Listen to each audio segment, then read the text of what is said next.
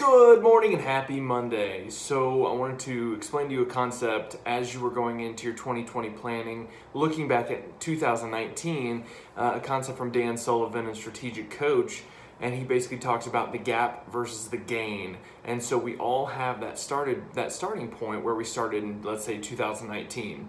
And so we have that starting point, and now we got to where we are now. Maybe here was the ideal, but this is where we are now.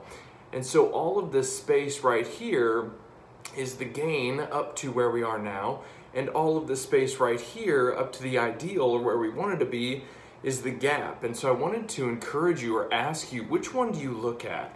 Do you look at the gain to where you are now, or are you looking at the gap to where you want it to be?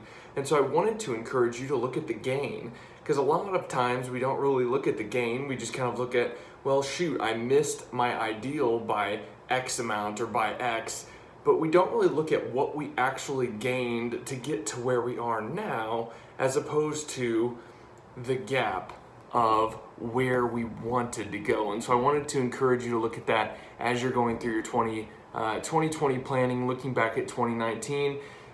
Ask yourself, am I looking at the gap more or the gain more? So go out and radiate positivity today. Have an awesome Monday, and we'll talk soon.